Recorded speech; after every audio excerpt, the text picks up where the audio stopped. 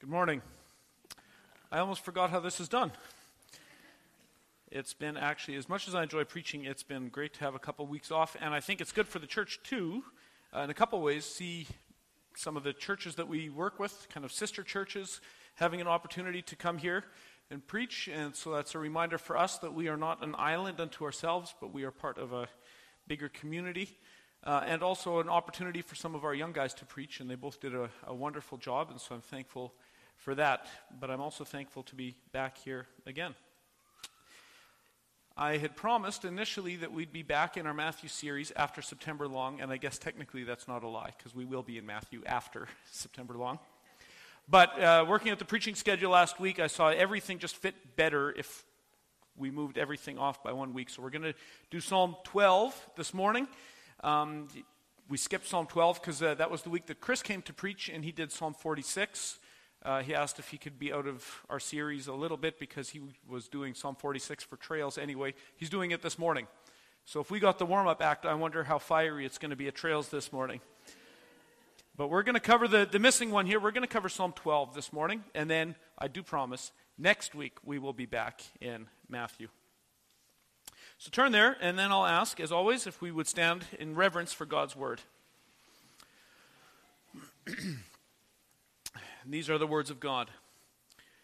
To the choir master, according to the Sheminith, a psalm of David. Save, O Lord, for the godly one is gone, for the faithful have vanished from among the children of man. Everyone utters lies to his neighbor. With flattering lips and a double heart they speak. May the Lord cut off all flattering lips, the tongue that makes great boasts. Those who say, with our tongue we will prevail, our lips are with us, who is master over us? Because the poor are plundered, because the needy groan, I will now arise, says the Lord. I will place him in the safety for which he longs.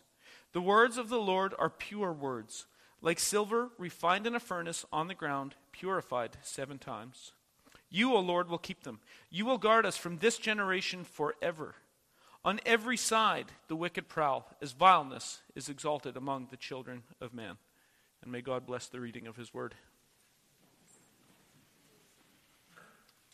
I don't know if your experience at all matches mine. I used to, before we were farming, I worked for Landmark Feeds and had quite a number of farms that I'd go visit in the Thunder Bay area, and I'd always fly there. And I would often make a practice of reading on the plane, because there's no Wi-Fi, no cell service or whatever.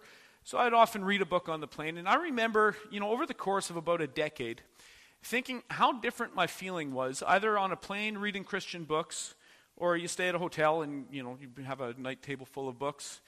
Having Christian books, at first, as a young guy, I thought, well, I'm not ashamed at all of this. If people say I'm a Christian, that'll actually give me a little bit of credibility.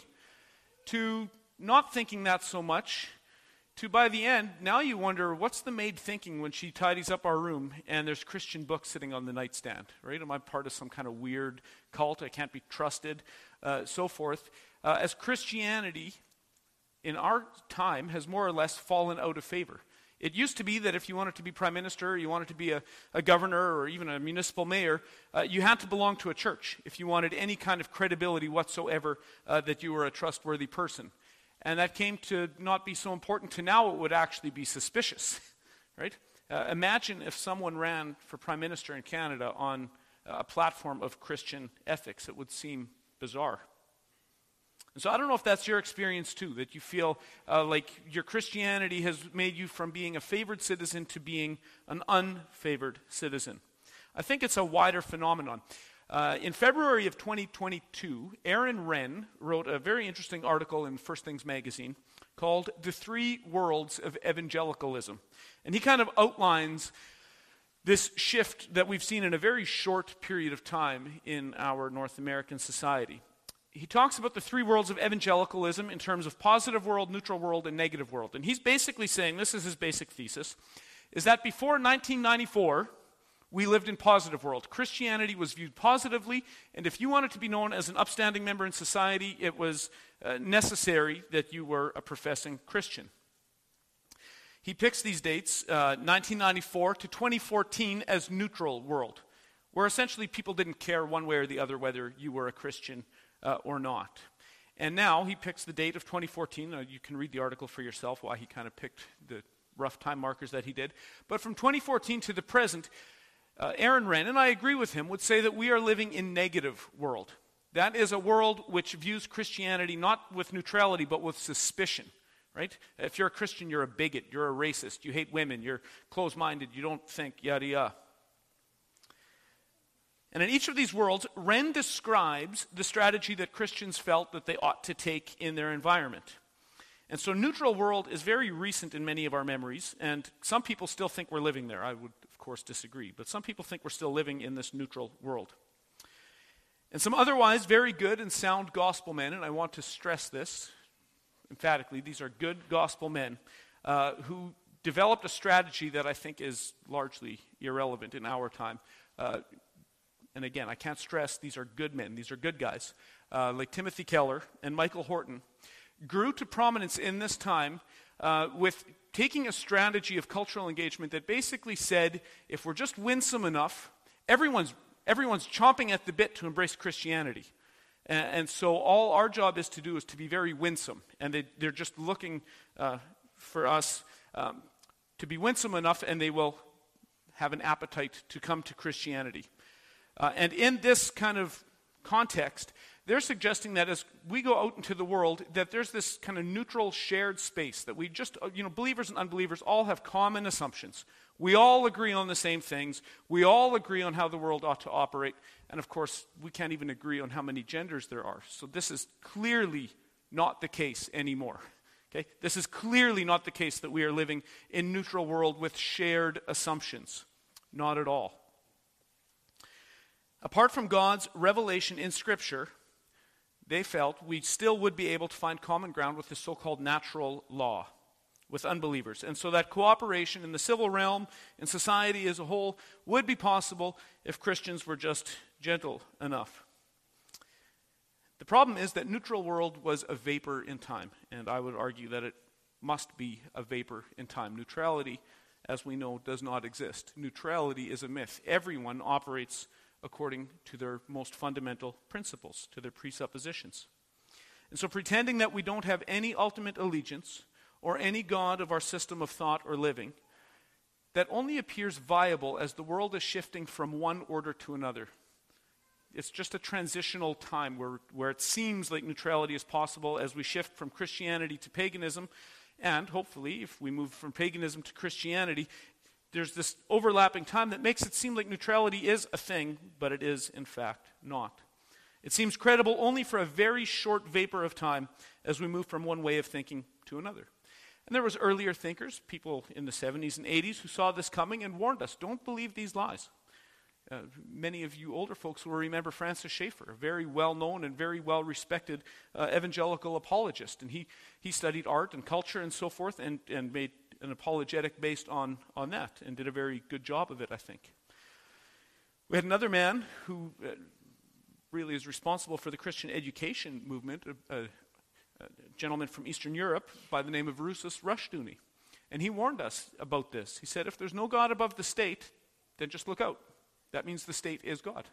Okay? If there's no God above the state becomes God. It can do anything with its power if they are accountable to no one above themselves. And we're seeing the fruit of these warnings.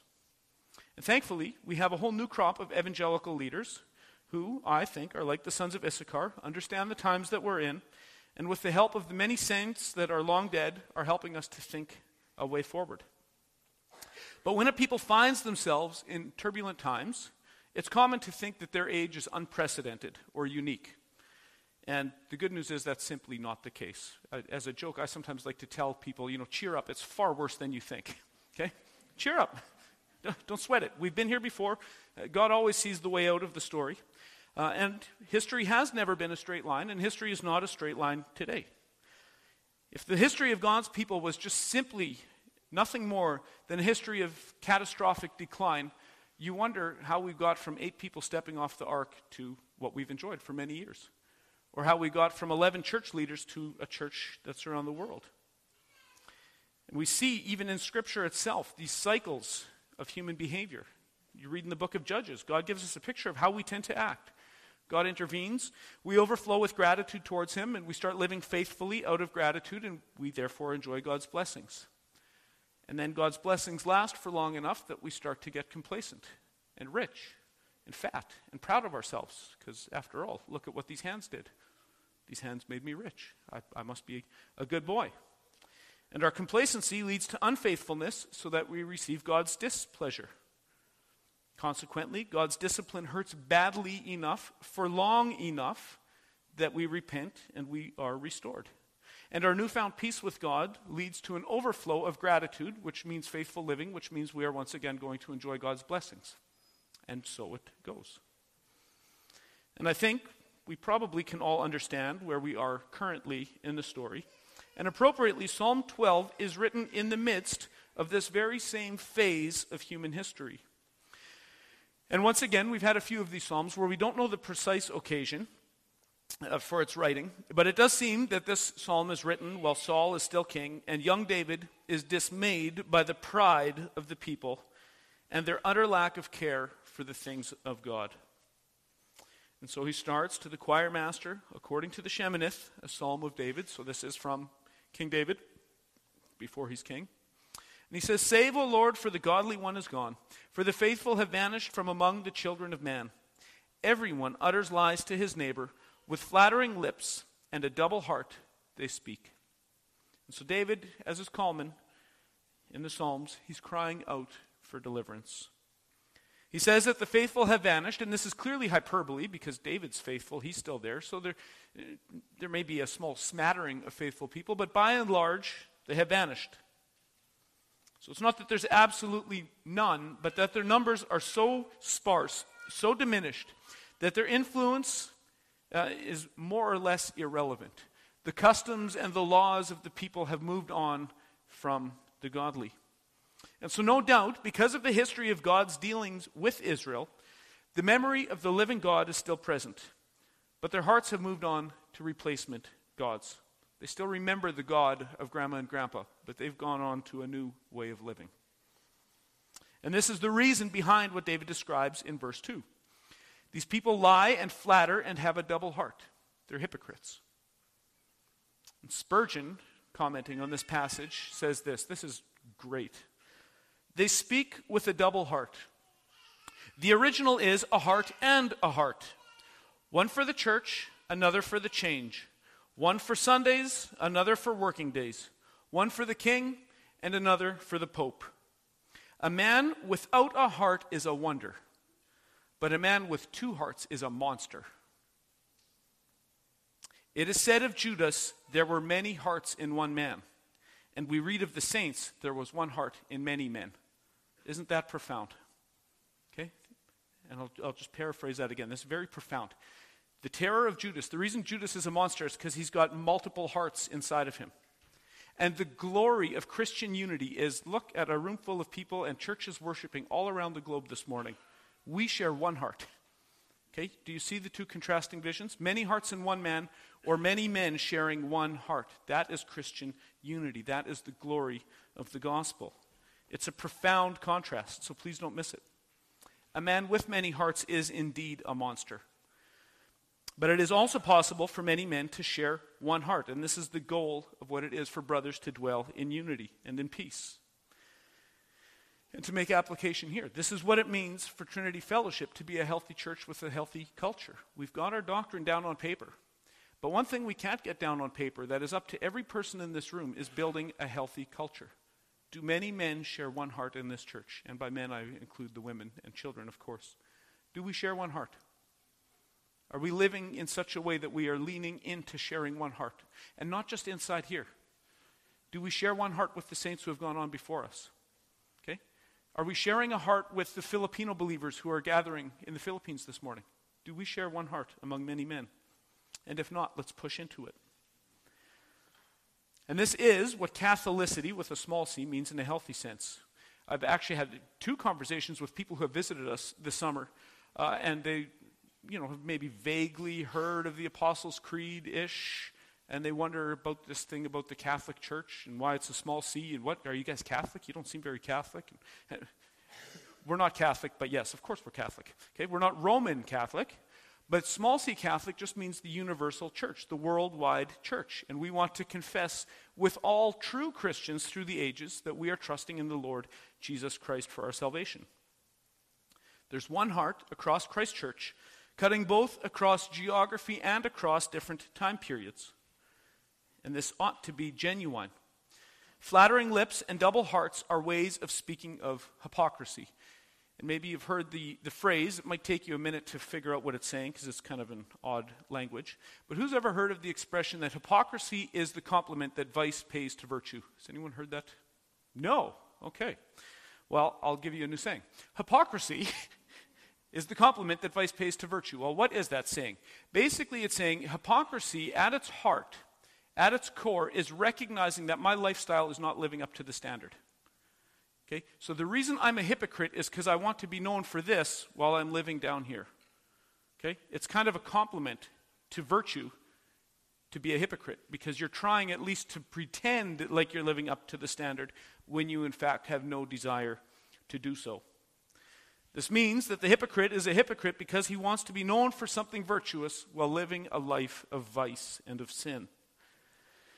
And hypocrisy is only possible if people want to be known for this higher standard, and thus it is actually particularly a problem among the people of God. Okay? We want to be known for something better than the way we commonly live. And so this is a sin that we must as Christians be always on the lookout for. It has been said that gossip is saying something behind someone's back that you wouldn't say to their face, and flattery is saying something to someone's face that you wouldn't say behind their back. Okay? They're both dishonest. They're both fake. They're both plastic. They're insincere. They both sow division and dishonor among the people of God. And so we see that divided loyalties are terribly destructive to one's soul and to the broader society. And this is why David calls out in desperation for God to cut it off at the knees. This is so destructive. And this is a good place to stop and pause for ourselves. As Christians, yes, we struggle with sin. That's our experience. But do we understand how destructive hypocrisy is? Acting one way in church when we're gathered here for worship and then living another way when you're away from here. And yes, God is gracious. Yes, God is forgiving. Yes, we don't want to be perfectionists. Okay? God is perfect, not a perfectionist. But what is your life outside of this gathering communicating about the gospel? And one thing, when we think in terms of covenants, which we sometimes talk about here, we're not individuals, we're interdividuals here. So the way one of us acts outside of here is reflecting on everybody in this room. And we need to remember that. Okay? Your actions outside of here are telling a story about the saints at Trinity Fellowship. What kind of a picture are you painting of your brothers and sisters? Okay? What kind of a picture am I painting? Verse 3 and 4 goes on and says, "May the Lord cut off all flattering lips, the tongue that makes great boasts. Those who say, 'With our tongue we will prevail, our lips are with us, who is going to be master over us?'" What a boast. And as we've worked through the Psalms last summer in this, we've encountered elements to some of the Psalms that are called imprecation, or the imprecatory Psalms. And they really stand out as very jagged in our culture, where God is just lovey-dovey, happy-clappy, always just so excited to be here and so excited with everyone, and he just loves it. And then you read the Psalms, and it's not always that way. God asks, or David asks God for destruction. God shows his anger against the wicked in the Psalms. And so these psalms of imprecation, these imprecatory psalms, are those psalms in which it is prayed for God's judgment to come down on his enemies. And as much as they don't sit well with our modern sensibilities, some have even questioned the inspiration of the psalm because of the presence of imprecatory phrases. But I think we need to keep two things in mind. One is that God's judgment is never unwarranted. It's never beyond what fits. And here's another thing we need to keep in mind. God has two ways of destroying his enemies. Okay, one is by utter destruction. One is by the lake of fire, the outer darkness. Another is by turning his enemies into his friends. Saul of Tarsus was destroyed when he became Paul the Apostle. Okay, God has more than one way to destroy the wicked. And notice also, David's not asking for permission to perform some kind of vigilante justice or to get revenge. He's praying for God's holy name to be vindicated. And either way that God chooses to destroy his enemies is a vindication of his holiness, whether it's in judgment or whether it's in conversion. And the tongue makes many big boasts. Don read in the law reading this morning one of them in James. And also in James, if you keep reading into chapter 4, and you can follow if you want. James 4, if you put your thumb there, verses 13 to 17.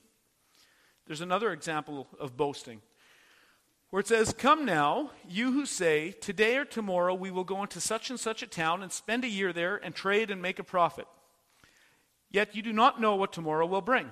What is your life? For you are a mist that appears for a little time and then vanishes. Instead, you ought to say, if the Lord wills, we will live and do this or that. As it is, you boast in your arrogance. All such boasting is evil. So whoever knows the right thing to do and fails to do it, for him it is sin." And if you're like me, when you see this sin in other people, when you see boasting and self-promotion, I find those to be two of the most absolutely obnoxious things that I can find. You know, you run into the guy and he's the best person he knows. Okay, we probably all have people like that, right? Or they'll let you know what they're all doing for the kingdom of God, and God's just blessing their business, and you know, you should pay for my overpriced service because every dollar of profit I make is kingdom building. It's kingdom building. Okay, I find that incredibly obnoxious. I'd honestly rather do business with someone who says, I'm greedy and I just want to make as much profit as possible. Okay, I'll take you at your word. Let's negotiate. Let's do business. Okay? But these people that feel this need to boast about how valuable they are and how pious they are, I find it very obnoxious when I find it in other people. When it's here, it's not quite so bad, right? And that's probably all of us. Boasting is a form of saying that we are the Lord and the owners of our own lives, in direct contradiction to what we confessed in the catechism this morning. Friends, we do not belong to ourselves. We belong to the Lord God. We are not the masters of our own destiny. And James and David are both warning us of this. When we think about authority and we think about the course of the future, when we think about how we ought to structure our lives and how life generally ought to be structured, there really are only two options. One is theonomy, which simply directly translated means the law of God, and the other is autonomy, the law of man. That's it. There is no third way. We will either have God's law or we will have man's law. There are no other options. There is no neutral spot available. Okay? And we will soon find that God's law is far more freeing than man's law. Okay? Several generations of man's law, and you need permission from the government to scratch yourself on a construction site. Okay? There's not freedom in this. There is great freedom in God's law. You'll notice how much thinner the Bible is than you go to the parliamentary library and you see all the laws on the books. There's thousands of volumes like this. Okay? Chesterton said that if we will not obey the 10 commandments, we will find ourselves under the 10,000 commandments. Okay? God's law is freeing. It really is. We have enslaved ourselves. Autonomy is the spirit that is behind the fall of our first parents. It's essentially asking, did God indeed say? Does God really mean it? I mean, times have changed. People think different. You got to get with the times. Okay? It's the same rebellious spirit. Fallen rebels want to chart their own course. They want to be their own God. They want to make money on their own terms. And this has reached comical proportions in our own time. Again, where people, with this gender madness, people pushing the bounds of reality so much that they're pretending like they can decide their very gender. Or even worse, their species. I talked to one mom who had moved her child to SC this year because this daughter felt crept out by the cat that was making friends with her last year at school. Okay? This is how it goes. And I am convinced that our current cultural moment is in fact God running a joke on our society so that we will be a hissing and a byword in 200 years from now. When people read about us in the history books and they say there's a big flashing red light, don't be like those people. They didn't have a clue. I'm convinced that that's where we are at in the story.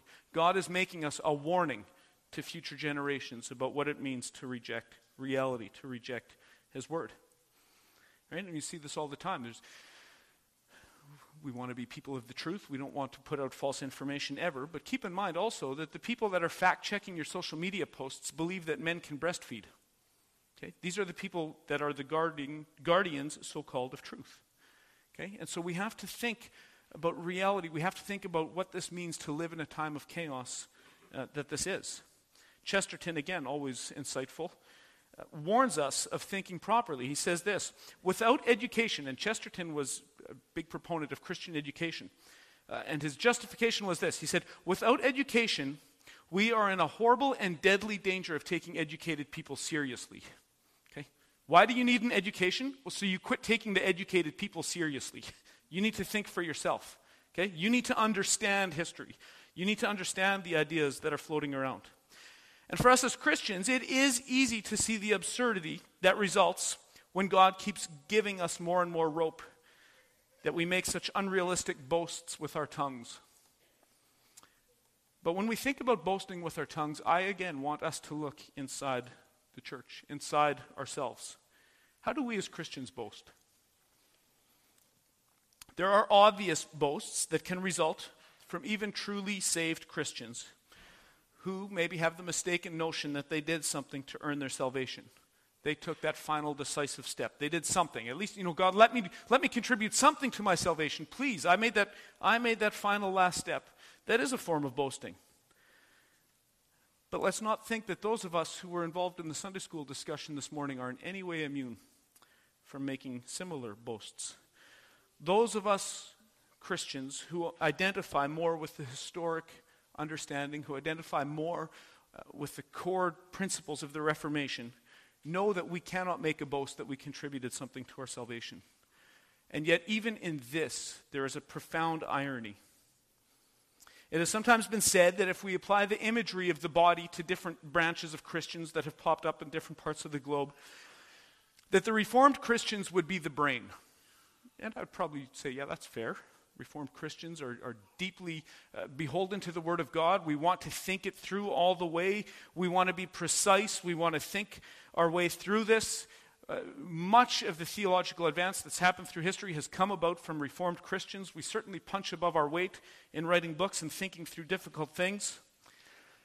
Okay? So this is all true. And one of the things we find when we take Scripture seriously and we try to connect all the dots is that we end up at a place that says God does it all. Grace is amazing. Okay? We emphasize the radical nature of the fall and the radical nature of God's saving grace, and rightly so. We emphasize man's inability to make even the first small step towards God unless or until he has been born again by the Holy Spirit, and rightly so. So isn't it ironic that the fact that those of us who have a deeper understanding of our own inability and a heightened understanding of God's grace, that knowledge makes us puffed up and arrogant? Oh boy, that hurts, doesn't it? Jonathan Edwards writes about that in his book, The Religious Affections, that his Methodist friends, the Arminian friends, and they make these great boasts about how they converted themselves with their free will. And he sits there and says, I just don't see that in Scripture. It's grace from start to last. And he's adequately humbled. And then the next page he says, does that knowledge make you a little bit proud? Yep, it does. And here I am right back at square one, proud of my lack of pride. Okay? This onion, you start peeling away the onion layers of your heart and you'll find there's no center. There's always another layer of deception and pride that pops up. And that's why our job as Christians is to quit looking inside and look out to a great Savior. And so please don't hear me as saying that I am going soft on theology here even for 1 second. Absolutely not. I just want to make sure that we have no reason to boast with our tongues. And we actually need to get deeper into our Reformed theology, into biblical theology, rather than abandoning it or negotiating it or say it all doesn't matter. Okay? When you live in relative times, everything's relative and it's all situational, and we just abandon the truth, there's no opportunity to practice grace. Because if the truth doesn't matter, you never have an opportunity to actually tolerate or to be gracious, because nothing all matters and we can't know anything. When we actually hold to our convictions and there's real disagreement, that's the opportunity, that's the testing ground for real grace. Do we have it? So I'm saying that even us as conservative Christians need to look at ourselves in the mirror when we make great boasts. Okay? I'm from that generation that found the internet and found what some have later on to be called the Young, Restless, and Reform movement, where you've been asking your pastors, you've been asking your parents for years and years these tough questions, and nobody has a good answer. And now that we live in an age of YouTube, you can find John MacArthur, and you can find John Piper, and you can find R.C. Sproul, and all of a sudden these answers that have been there since forever can all of a sudden come to you. And there was a real problem with young men getting actually very frustrated and very angry, and understandably so, because it feels like everyone's been keeping the truth from you. These answers have been there for hundreds of years, and have I been lied to? Are they deceiving me? Do they not care? And I don't feel I was ever lied to. I just felt like it wasn't important enough for anyone to pick up a book. And you find this. And R.C. Sproul talked about this phenomenon. He said, when young men find Reformed theology, you need to lock them up in a cage in the church basement for at least a year. Okay? Let them settle down, and then you can let them back out in public, because they have no sense of proportion, that not everything is about your one topic. Okay? He calls it the cage stage, when people find this and it's new and it's exciting and everyone has to agree with me within the next 15 minutes. But then I look at myself, did I get there in 15 minutes? No, I sure didn't. Why would I expect a 15-minute conversation is going to make this all make sense to the next guy? So Dr. Sproul suggested we move from cage stage to sage stage. Just be chill, okay? God's got this. Do your part, just be chill. Okay? So we can understand the impatience and the frustration, but it's not justified. And so when we talk about the things of the Lord with other Christians or even unbelievers, we have to ask, what are they seeing, not just in the words, but in our attitude? What are they seeing? Are they seeing two hearts? Are they seeing a proud man talking about what should be a humble theology? Or are they seeing that there's a match there? What are they learning about you and the other Christians in your church, or others who think like you? Is your more thorough understanding of the things of God leading your tongue to make great boasts? Or is it leading us to become more like the great preacher John Newton? I've talked about John Newton before because I find him a fascinating character and I love him. Before his conversion, Newton was a drunk and a cuss who made his living in the slave trade. And later became a pastor and a Christian leader and good friends with William Wilberforce, the politician who finally outlawed race-based slavery in Great Britain. And John Newton was a Calvinist. He was reformed down to the bones, but he was a mature man. His Calvinism didn't lead him to be proud or partisan. Rather, he encouraged his students to pray for those who disagreed with them so that they could see the sweetness of the gospel more fully. In a letter penned to his students, he wrote this. It's a full letter called On Controversy. I'm just picking a few snippets here. And again, I'll ask you, are we internalizing this aspect of the grace of God in our interactions with others? This is John Newton, author of Amazing Grace. I've mentioned that before, but this is when you sing Amazing Grace, you're singing John Newton. As to your opponent, I wish that before you set pen to paper against him, and during the whole time you are preparing your answer, you may commend him by earnest prayer to the Lord's teaching and blessing. This practice will have a direct tendency to reconcile your heart to love and pity him. And such a disposition will have good influence upon every page you write. If you account him a believer, though greatly mistaken in the subject of debate between you, the words of David to Joab concerning Absalom are very applicable. Deal gently with him for my sake. If he's a believer, the Lord loves him, and he bears with him. Therefore, you must not despise him or treat him harshly. The Lord bears with you likewise, and expects that you should show tenderness to others, from a sense of the much forgiveness that you yourself need. In a little while you will meet in heaven, and he will be dearer to you now than the dearest friend you have upon this earth is to you right now.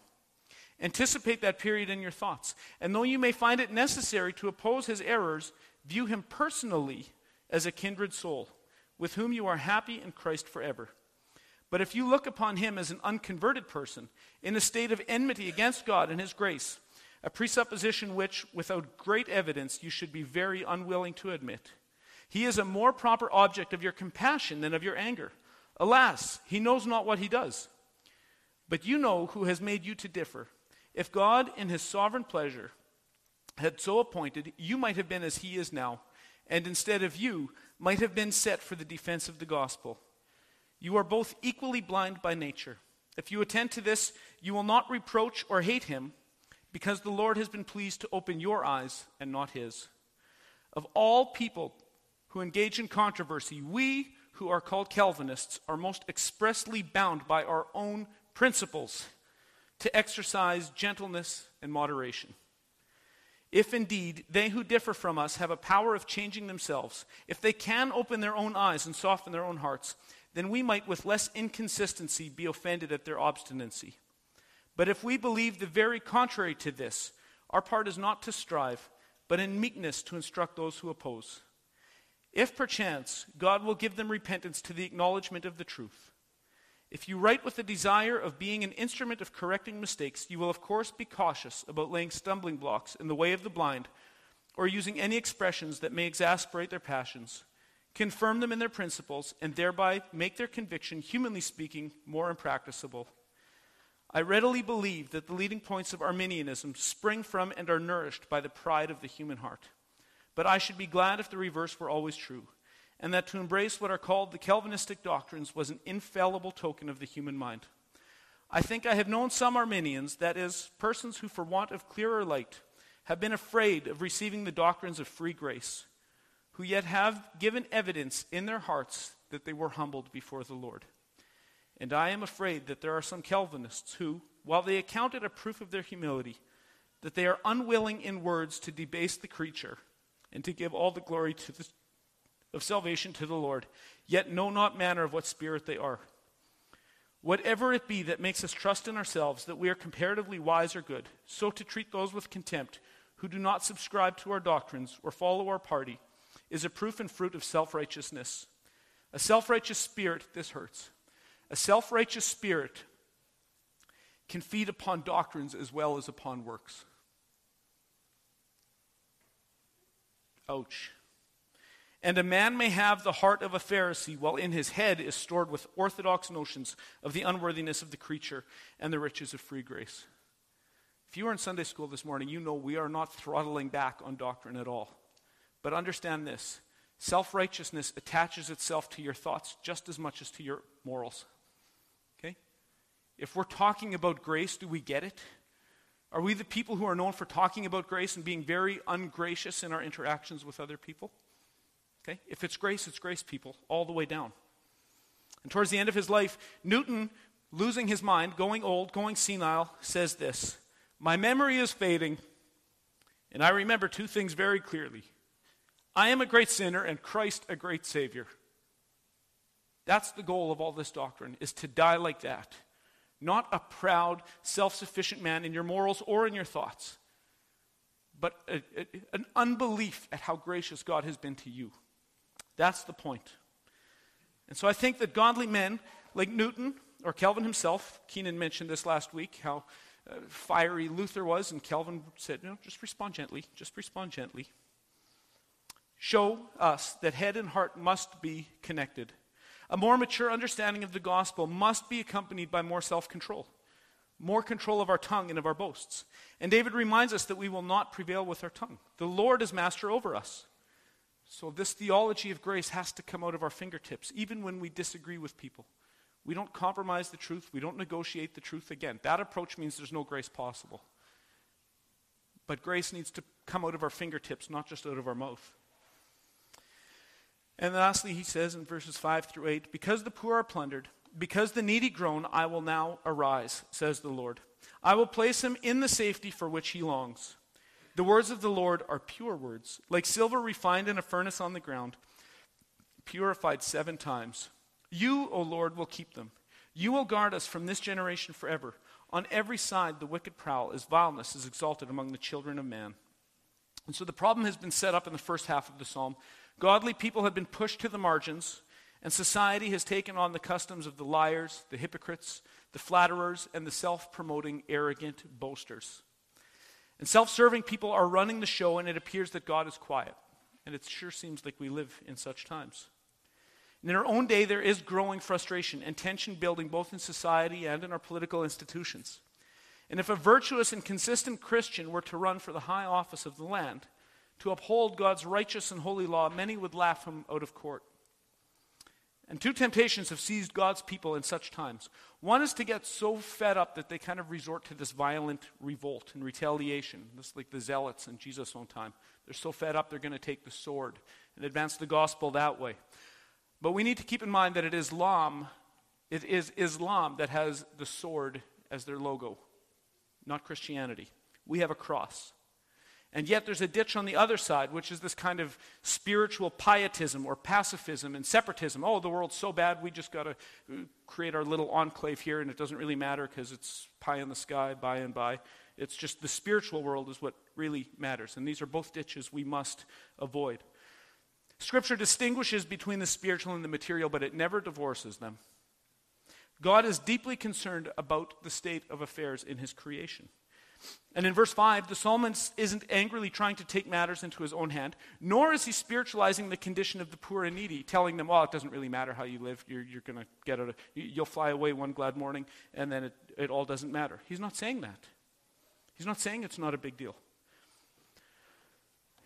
Creation exists as the theater in which God displays his holy character, and so his purposes very much include history and what happens in this material world. God hears the groans of his people, and at the appointed time, he stands up to take action. God is committed to the good of his people. And sometimes this means deliverance which seems to come too slowly by our standards. And one thing that we should learn in reading our Bibles is that God is not in a rush to act. God loves telling cliffhanger stories. God loves to stack the decks completely against himself and his people and then intervene in the most unexpected way possible. That's the way God likes to tell stories. Why would it be different in your life? This is the way God works. God loves just-in-time salvation, and it seems to us like it's often just after the nick of time that he intervenes. But it's always just in time. And so one area where I frequently like to challenge people's assumption is in the way we understand history. And I think we have a very short-sighted view of God's deliverance, God's time frame in our culture. Does anyone know the difference between an Englishman and an American? No? An Englishman, or an American, I'm going to say this wrong, I've done it before, so I'm just going to stick with my script here. The difference between an Englishman and an American is that an Englishman thinks 100 miles is a far distance, and an American thinks 100 years is a long time. Okay? 100 years is not a long time. It's a short time. And the reality is that God often allows many generations to be born and pass into eternity before he changes things. Talked a bit about it this morning. Israel was in Egypt for 400 years. How many people were born and died before God steps in? There was 400 years of silence between Malachi and John the Baptist. And for lessons to stick, we often have to sit in the difficulty for long enough that we learn it.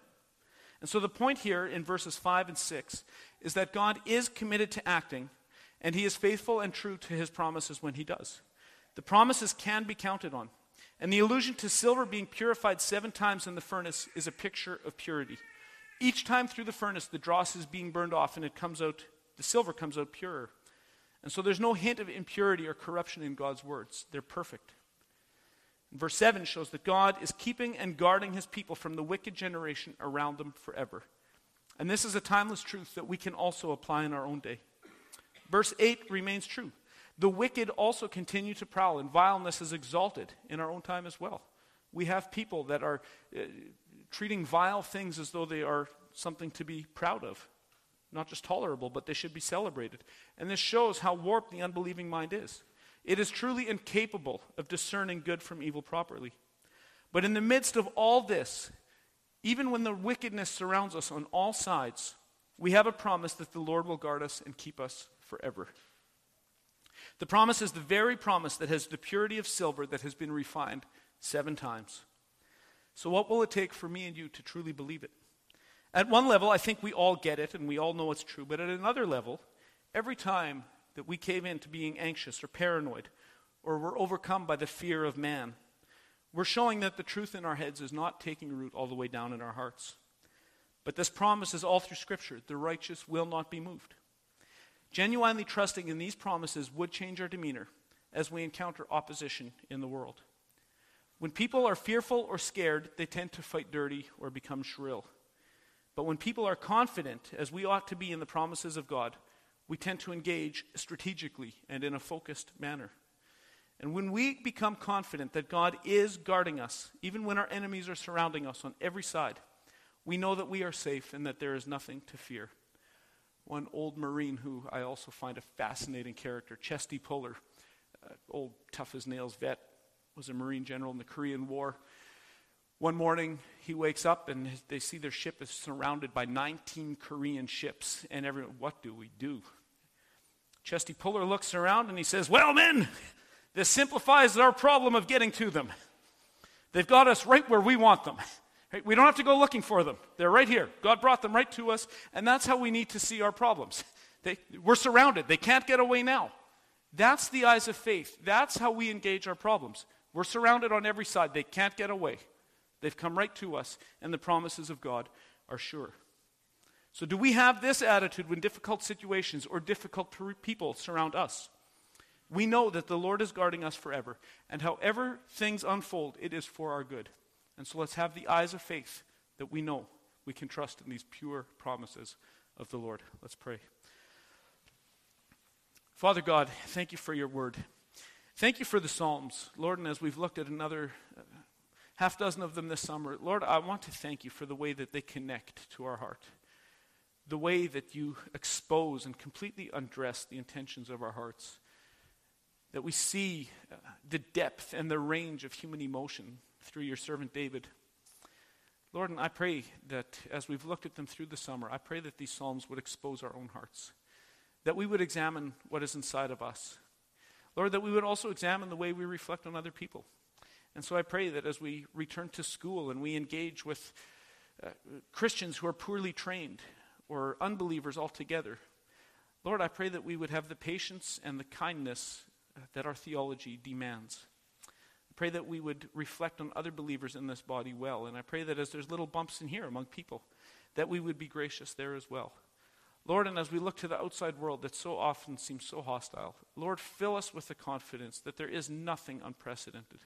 There is nothing new we are facing. This has been the story of your people through the ages.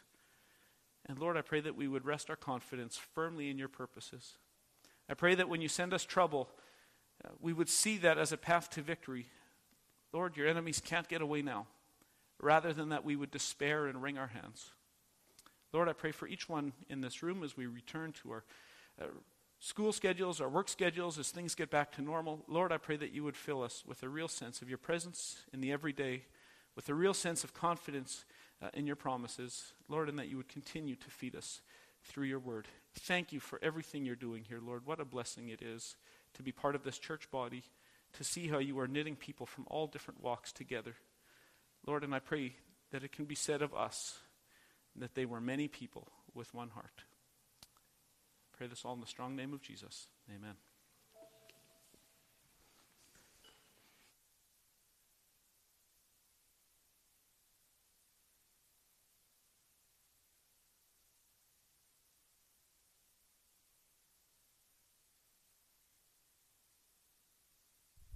Please stand as we sing.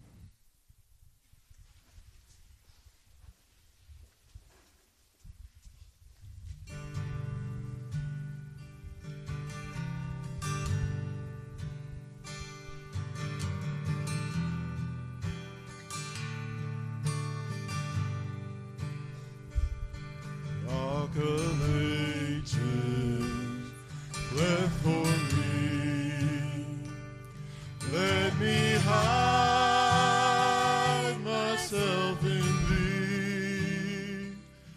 Let the water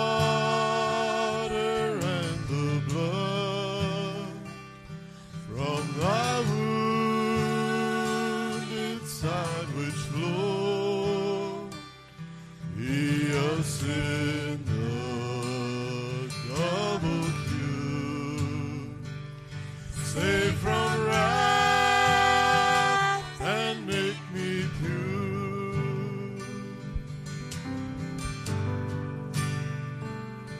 Not the labor of my hand can fulfill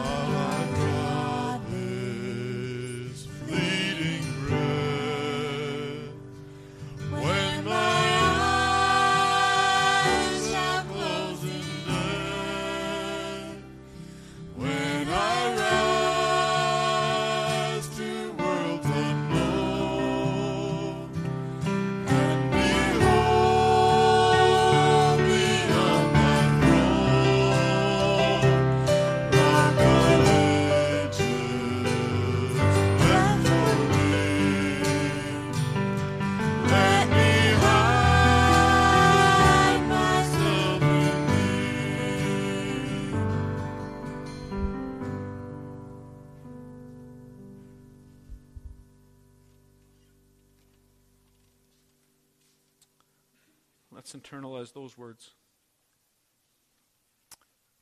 We live in an age where the wicked do seem to prosper. Ungodliness is regarded as harmless or even as good, while righteousness is mocked and maligned. We see that in many cases we are governed by those who have no fear of the Lord and are often even openly opposed at war against him. Ours is an age of flattery, narcissism, self-love, and lies. Yet none of this is particularly new or unique. This is how things always are when God prepares to rise up and bring safety to his people. Our charge this week is to take God at his word. Christian, do you believe that God's promises are purer than silver refined 7 times? Are you confident of your safety in him? Do you understand that he is committed to guarding your generation forever, even when you are surrounded on all sides? This is the kind of God we serve. He's done it before, and you can trust him to do it again. Rest in the comfort and in the eternal safety he has promised. And once you are rested, labor for his glory as one who knows that nothing can harm you. Receive the benediction from Romans 15:4-6. For whatever was written in former days was written for our instruction, that through endurance and through encouragement of the Scriptures we might have hope. May the God of endurance and encouragement grant you to live in such harmony with one another in accord with Christ Jesus, that together you may glorify God with one voice, the God and Father of our Lord Jesus Christ. And go in peace.